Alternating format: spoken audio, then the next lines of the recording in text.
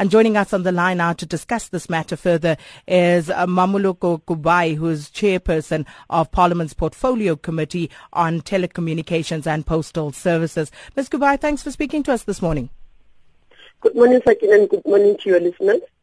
Now, first off, you are urging workers to return to work, and the minister also yesterday visited crisis-stricken post office sorting centres. Are the talks, however, ongoing on trying to reach an amicable agreement that would encourage workers to return? Look, Sakin, the minister as well, the statement is in support of the efforts by the minister. I think that's the first thing. When he announced that the board has voluntarily resigned, he also announced that they would have to look at the notion of no work, no pay, which has not been implemented in post office thus far.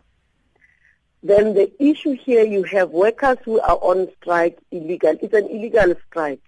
So it makes it difficult for even intervention to happen, because they are negotiating from a point where it's not your normal processes of negotiating. So there isn't a CCMA process, there isn't a labor court who has declared a strike, a dispute between management and the workers. So that's why we are urging them to go back to work. But as well, even during the meeting when we met with them, the unions were there. We've asked them to try so that they must go back and initiate the process through the proper channels, where they negotiate and table a proposal in terms of their wages demand, so that it can be responded to. Because currently they do that through the media. They do that without a proper platform. And I think in that with the new dawn of the resignation of the board, there's a technical team that is being put there to turn around the situation. And we think that the unions have a responsibility to go back and start working together with this team, if indeed they have the best interest of SAPO at heart. Now, why do you believe that the resignation by the board would coax the striking workers into returning, though? Look, part of what they had raised previously, if you look at part of their issues, was that there was no management functioning properly. There were issues that they had with management. And when that happens, if they felt that, and for example, I mean, if you had a board, that is a Section 2 board, which had responsibilities and powers. So minister couldn't even intervene while the board is there. That's to start with. When you have such a board, you can't go and intervene because you would be told it's interference. So I'm saying this gives, a fresh start. They've got new people who will listen to what they are raising. Literally, they've not been involved in that institution.